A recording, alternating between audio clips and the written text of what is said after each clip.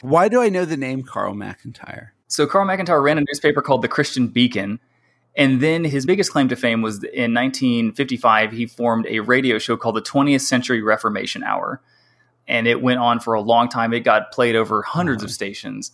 And so he was a very well-known figure in far-right and evangelical circles. And so in the mid-50s, they get together, McIntyre and Hargis. I think they meet in Scotland, and they design this idea that they're going to get these long-range balloons that can go thousands of miles. And they're literally going to tie a Bible to it. It's going to have like an envelope with a Bible in it. And the Bibles were going to be printed in all these different languages.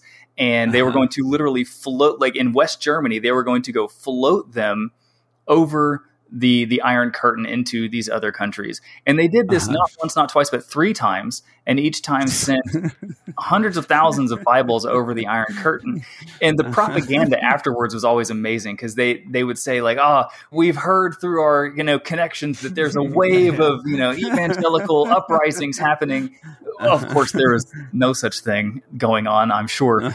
But the idea is that I like the Bibles by balloons moment with Hargis, because to me it shows a willingness to go do something about communism, right? That that communism is the enemy, and we're not just going to sit here over the Atlantic Ocean, with our binoculars and look at communism. We're going to go be active against it.